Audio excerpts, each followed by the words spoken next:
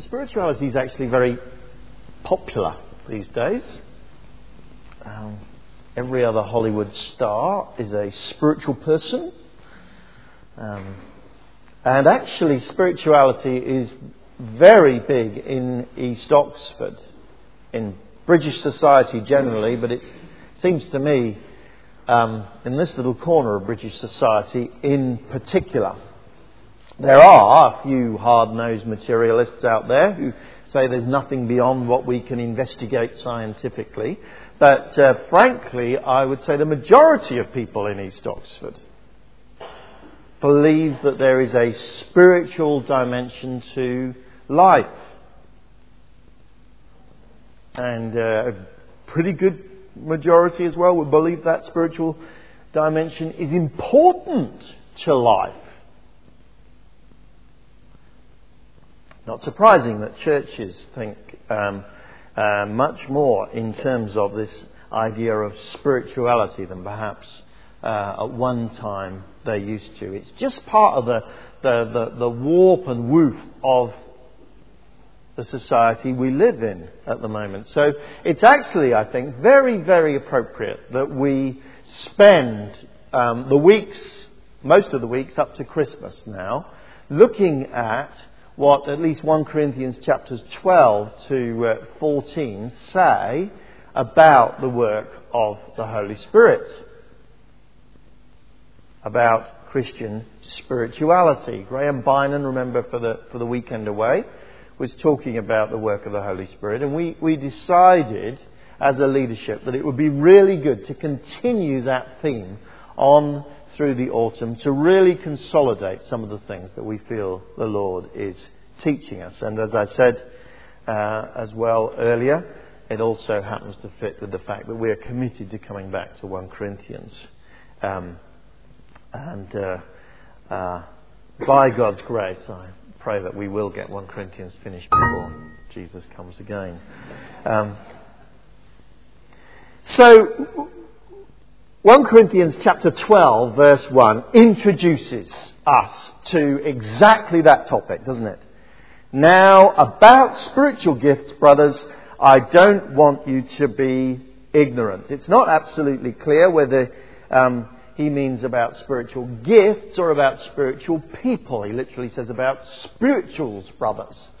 And commentators are about equally divided, whether he means that he's going to talk specifically about spiritual gifts, which he clearly will do, if you read on, or whether actually he wants to talk about spiritual people. In other words, what makes a person truly spiritual. Perhaps he left it ambiguous on purpose. To begin, though, looking at these chapters, we're just going to look at the first 3 verses of 1 Corinthians 12, and we're going to look at 2 statements that the Apostle Paul makes very clearly to introduce his whole topic. And they are 2 vital statements that we must get rooted very, very much in our hearts if we are to be people who understand what true spirituality is all about. First thing he says is that not all spiritualities are good. He thinks that's obvious. Do you see that? Verse 2, you know that when you were pagans, somehow you were influenced and led astray to mute idols. Now, a lot of people would disagree with the Apostle Paul, that we know that sometimes people are influenced and led astray by spiritualities, by spiritual influences. Or at least they would have done until September the 11th, 2001. Seems to me that was a real wake-up call to us. Not every spiritual influence is a good spiritual influence. A group of young men killed thousands of people in New York and were convinced that it was the command of God. And since that day, I think nobody could be in any doubt that sometimes people are frankly led astray by spiritual influences. Not all spiritualities are good. There's an enormous variety of them, he says, and they tend to work in mysterious ways. He uses that phrase, somehow or other, to describe a sort of variety of mysterious ways in which people do get led. We see that in our world, don't we? All sorts of different spiritualities there are out there. They influence people. They lead people. But he says, they lead people astray. You were influenced and led astray to mute idols. Idols that claimed to speak, but didn't. So we must not be naive as Christians about this word spirituality. Not all spiritualities are good. You know that, says the apostle. If you just think about it for a while. But then his application is very telling. What he's going to say is, not all spiritualities are good within the church. That was the issue that he's dealing with, you see, in this church in Corinth. All sorts of spiritual manifestations, all sorts of things going on. Very exciting, lots of them. Very beguiling. Very impressive. But Christians need to have their feet on the ground. Christians need to be sensible. They need to be careful within the church as well as in their dealings with the wider world. Because not every spiritual influence leads us in the right direction.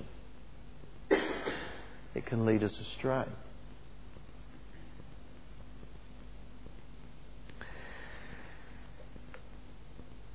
For me, one of the vital marks of Christian maturity is that people acknowledge that and absorb that. When I was growing up as a young Christian, I had lots of friends. I still have lots of friends who got very excited about all sorts of manifestations, and many of them are good. But I would say to them, as a test, or whether they had thought about this in a mature way, I'd say to them, have you read Matthew chapter 7, verses 22 and 23? There Jesus says, many will say to me on that day, Lord, Lord, did we not prophesy in your name, and in your name drive out demons and perform many miracles? I will tell them plainly, I never knew you. Away from me, you evildoers. People nominally amongst the people of God, Lord, Lord, they say. They do things in the name of Jesus. And people, crucially, who have miraculous gifts of insight, they prophesy in the name of Jesus. They have miraculous abilities. They drive out demons. They perform many other miracles in the name of Jesus. And it is absolutely shocking what Jesus says. He doesn't say that he'll say to them on the last day, well, I once knew you and you were doing fine, but you've since drifted away. He says, I never knew you. Even when you were doing those amazing things in my name, I never knew you. There was a wake-up call to us about the dangers then of uncritically assessing all sorts of spiritual influences, even influences nominally within the church. This is one. Absolutely shocking that Jesus could say to people who did those things, some at least, I never knew you.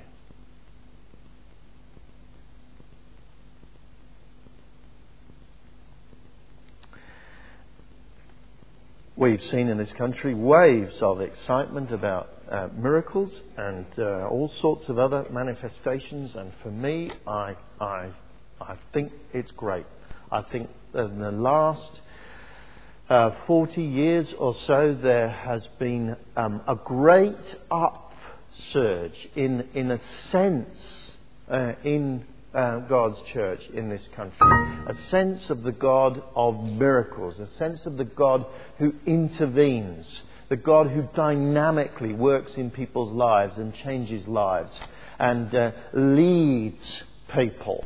It's just been one of the great things in my lifetime to see that, and to see a church that in some respects was slumbering perhaps before, really having a vital appreciation of the living God.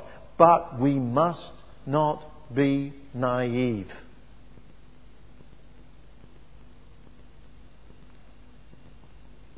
Simply cannot afford to do that.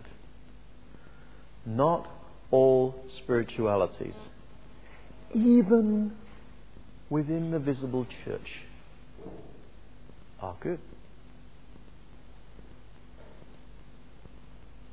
And then the second thing that the apostle says, by way of introduction, and we'll continue looking at the work of the Spirit next week.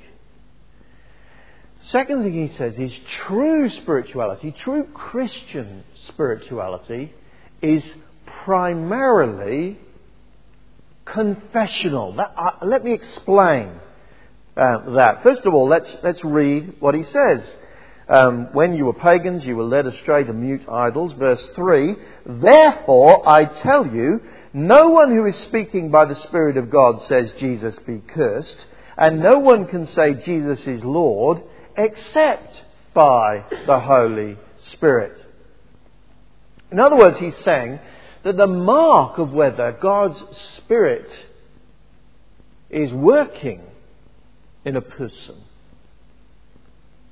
is what they say, what they believe, what they confess about Jesus. Now let me amplify and explain clearly some of the things that he's not saying. Okay, he is not saying true spirituality is only confessional. You could read it like that, but it does not fit with the rest of Scripture.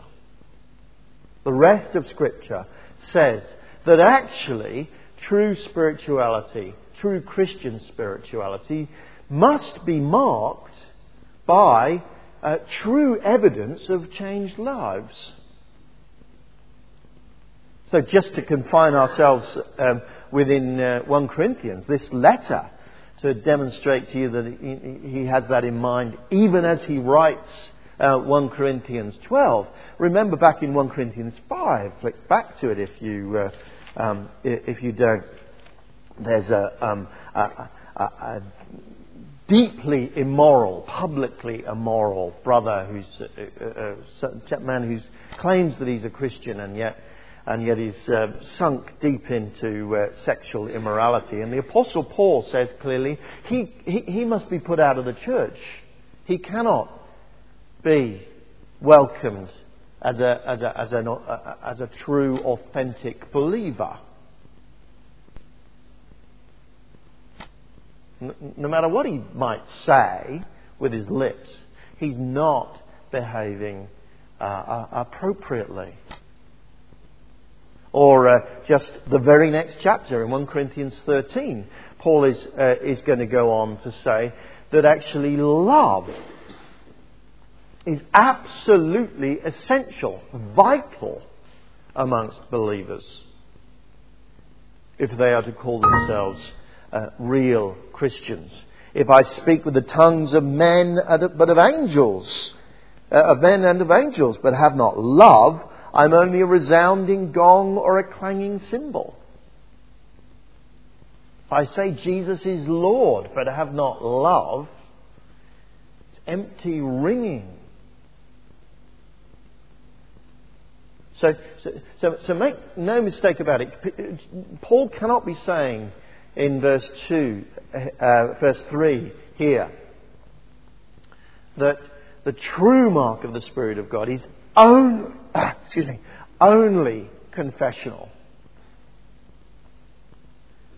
He's very clear elsewhere that there need to be other marks of true faith. But all of those other marks in a Christian, they simply authenticate someone's faith. They do not actually make that person a Christian on their own. So someone may lead a very sexually moral life. That doesn't make them a Christian. That doesn't prove that the Spirit of God is working in their life in the way that he's talking about. So someone may actually, in certain respects, be a very loving person towards other people. But that doesn't on its own make them a believer. What makes them an authentic believer is what they believe about Jesus. So yes, there are authenticating marks that we should validly look for amongst us, in ourselves, as we deal with other people, that demonstrate that our faith is real. But what makes a Christian, what marks someone out as someone who has been born again by the Holy Spirit, is their faith. True spirituality, true Christian spirituality, a true work of the Holy Spirit is primarily confessional. It primarily changes what someone believes. Not only, but primarily. Second mistake that we could easily make from verse 3, and I want to clarify that Paul is not saying this. He's not saying that it's only confessional. Just say Jesus is Lord, and that's that, no matter what your life looks like. But he's actually not, when we examine what he says elsewhere more closely, he cannot be saying that just the simple, basic confession, Jesus is Lord, is automatically enough. You could be forgiven for believing that's exactly what he says in verse 3. But we have to look at the balance of what he says elsewhere to come to a valid conclusion about what he's trying to communicate. And when you look elsewhere, you find that the New Testament everywhere requires a little bit more information to be lodged there in our hearts, if we are to call it true Christian faith. Just at the moment, just sticking within 1 Corinthians, just glance forward at chapter 15.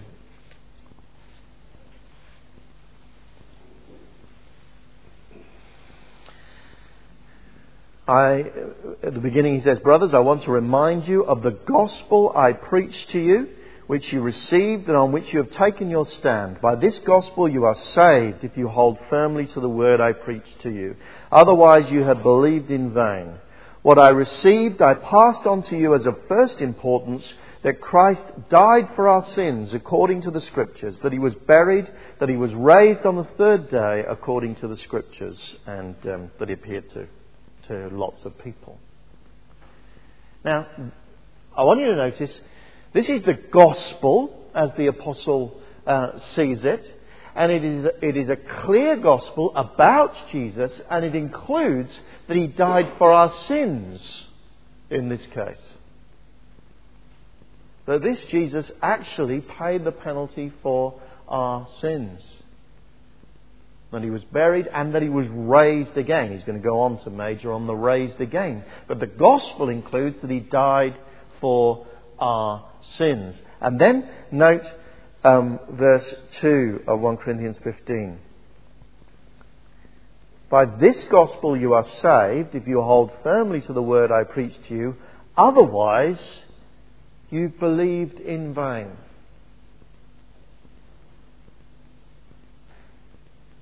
And again and again, you find the apostle warning throughout the New Testament, and other New Testament writers as well, warning that there are dangerous errors that we can fall into, while still perhaps saying Jesus is Lord as a little slogan. For instance, Paul, when he's writing to the Galatians, says, I'm astonished that you're so quickly turning to a different gospel. And this is still a gospel that has Jesus at its centre. Has to be said. That you're turning to a different gospel, which is really no gospel at all. And in that case, when he explains himself in the letter, it becomes clear that the key issue there is that our faith, our life in Christ, our hope is entirely a gift of God. He gave his Son Jesus to die on the cross for you. You couldn't do anything to get yourself forgiven at all. He did it while we were still sinners, as he puts it in another place. He gave his Holy Spirit to us as a free gift and made us alive in Christ. And all that we contribute is open hands. Or as the New Testament puts it, faith. That is simply turning to this God and this Jesus and saying, please forgive me. Please make me a new person.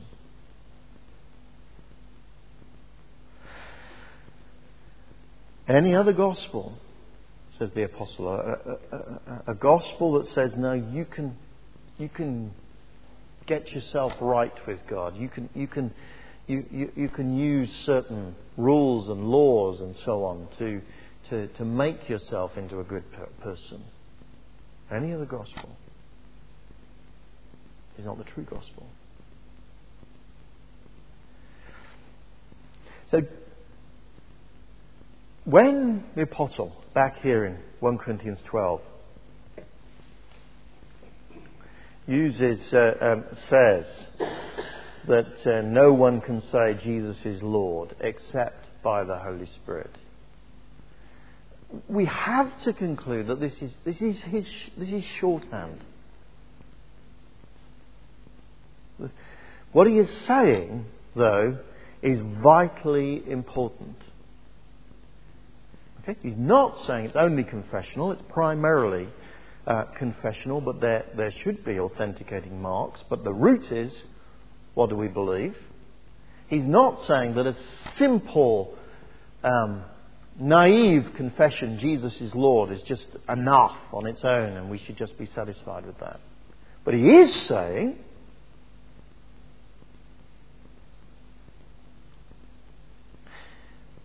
that whatever miracles, whatever gifts someone has, whatever amazing things are associated with someone, they mean nothing if they are not accompanied by a true, authentic faith in Jesus. He is warning these Corinthians. Don't be dazzled. Don't be in awe of those things. All sorts of mysterious, miraculous things are a characteristic of this world beyond the church. They're not that big a deal.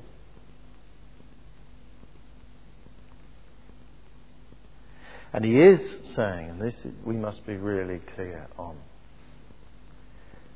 the mark of a true Christian is what they think about Jesus. There are all kinds of secondary issues upon which we may disagree here in this place. I am frankly delighted that maybe there are people who vote quite differently at the next general election, who will have quite different patterns of life as families within certain ranges. Might hold all sorts of different beliefs. But what holds us together is what we think about Jesus.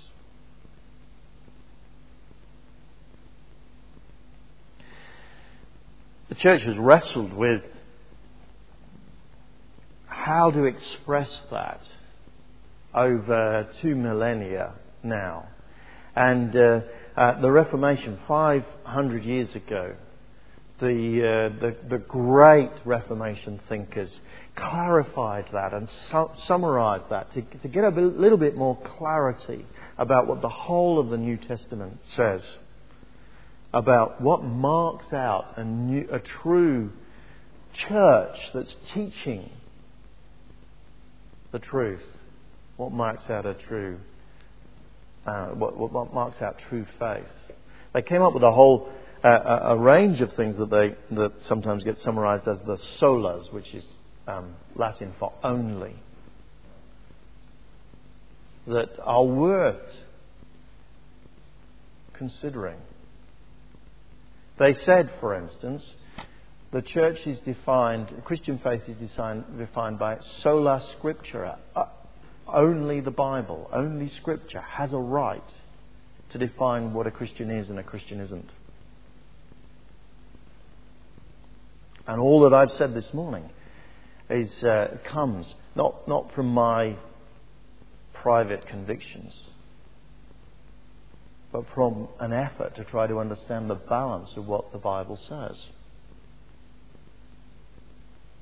Immediately we abandon that, of course. We just go for what we happen to feel fancy. And for a few it's a narrow fundamentalism, and for many others it's a sort of warm mush of, well, nice people must be. Sort of people we'll embrace.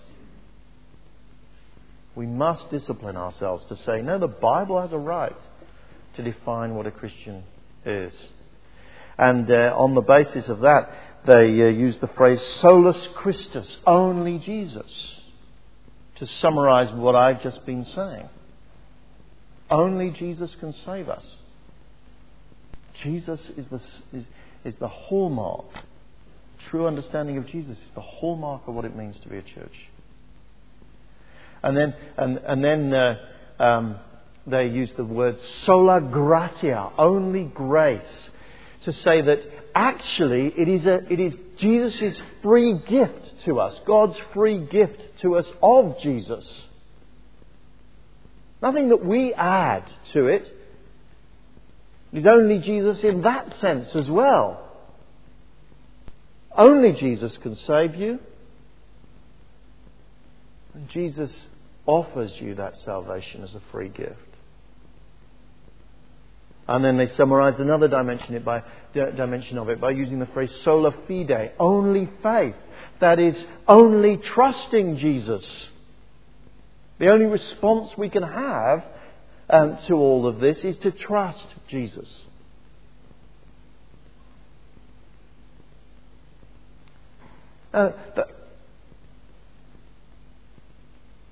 Locally here,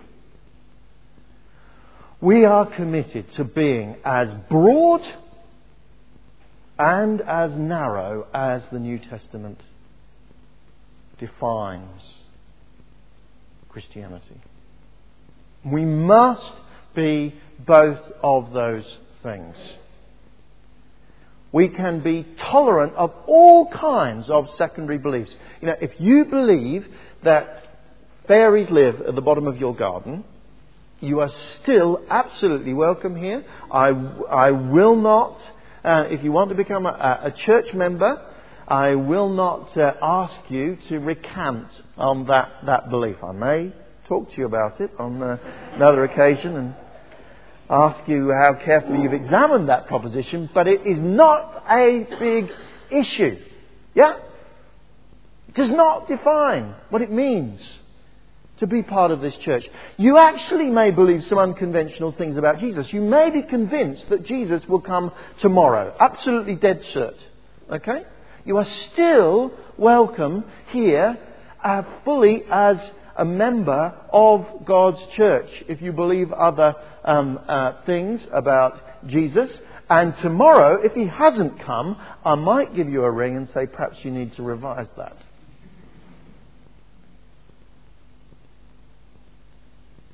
There really is room for diversity. And I'm determined that there should be that room for diversity. We consciously do not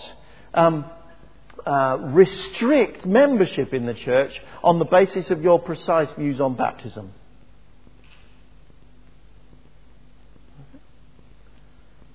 We are clear that from the front we teach believers baptism. The eldership thinks that is the best way of understanding the New Testament. But this church allows liberty to people on that issue. Because it is not central to what it means to be a Christian. I'm absolutely delighted that there are different styles of worship amongst us. I tend to belong to the slightly more restrained singing variety who holds his hands behind his back, you know. But I love to see hands raised. We try to have, we can't have a full mix, but we try to have a reasonable mix of music in the church. And not everything will be to everyone's taste. But you see, that's what it means to be people who are trying to be as broad as God's church is. I hope that there will be liberty for a variety of gifts to be exercised in the church. Some of them that may be really quite disconcerting to some members here. We're going to be talking about tongues later. Some people are freaked out by tongues. Well, if that tongues speaker loves the real Jesus, you welcome them. And if you are that tongues speaker and you are dealing with someone else who loves the real Jesus who's freaked out, you love them.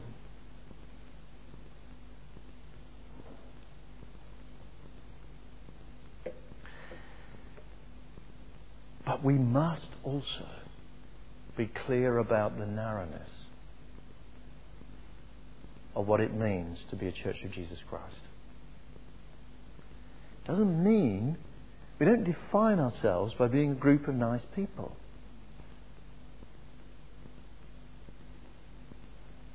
Sadly, with the amount of history that has passed and the number of errors dangerous errors that have crept into God's church. We cannot define ourselves by just a simple little Jesus is Lord and that'll do. From the beginning, I hope you've seen in the New Testament, there were errors that were serious. There were gospels that were no gospel at all. There were statements of faith, as in 1 Corinthians 15, that if you don't believe this, you believed in vain, says the Apostle Paul. And so sometimes we do have to make painful decisions with churches that may have good people in them. But the church as a body teaches some dangerous things about Jesus. Sometimes we might have to say to people who come in amongst us, we love you. You're a good person. We can see that there is a desire there to know the true Jesus. But you need to be clear about this before you could really say, I'm a Christian. Not on those secondary issues, but on ones that the New Testament sets out as primary. We must be clear, or we will have the living God to face.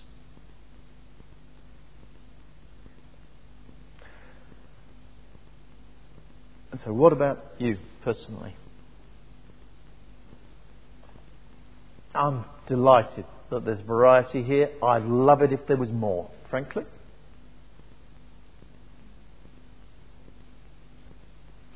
But do you fit in to that category of person who's put their faith in the real Jesus? Not some imaginary picture of the Jesus I'd like to have. The real Jesus. Have you accepted that the Bible actually has the right to tell you who He is?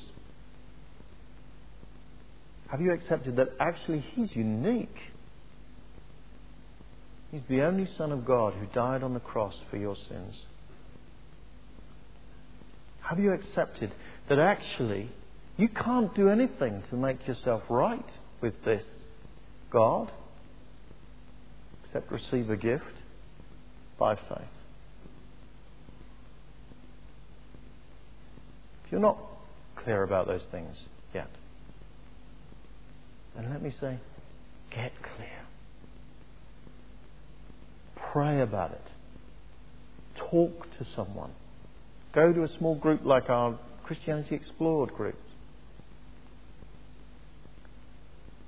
Spirituality is a popular thing. And lots of people have a spirituality that has Jesus as part of it. We need to make sure that the spirituality, which is my spirituality, is actually marked out as being a work of the Holy Spirit of God.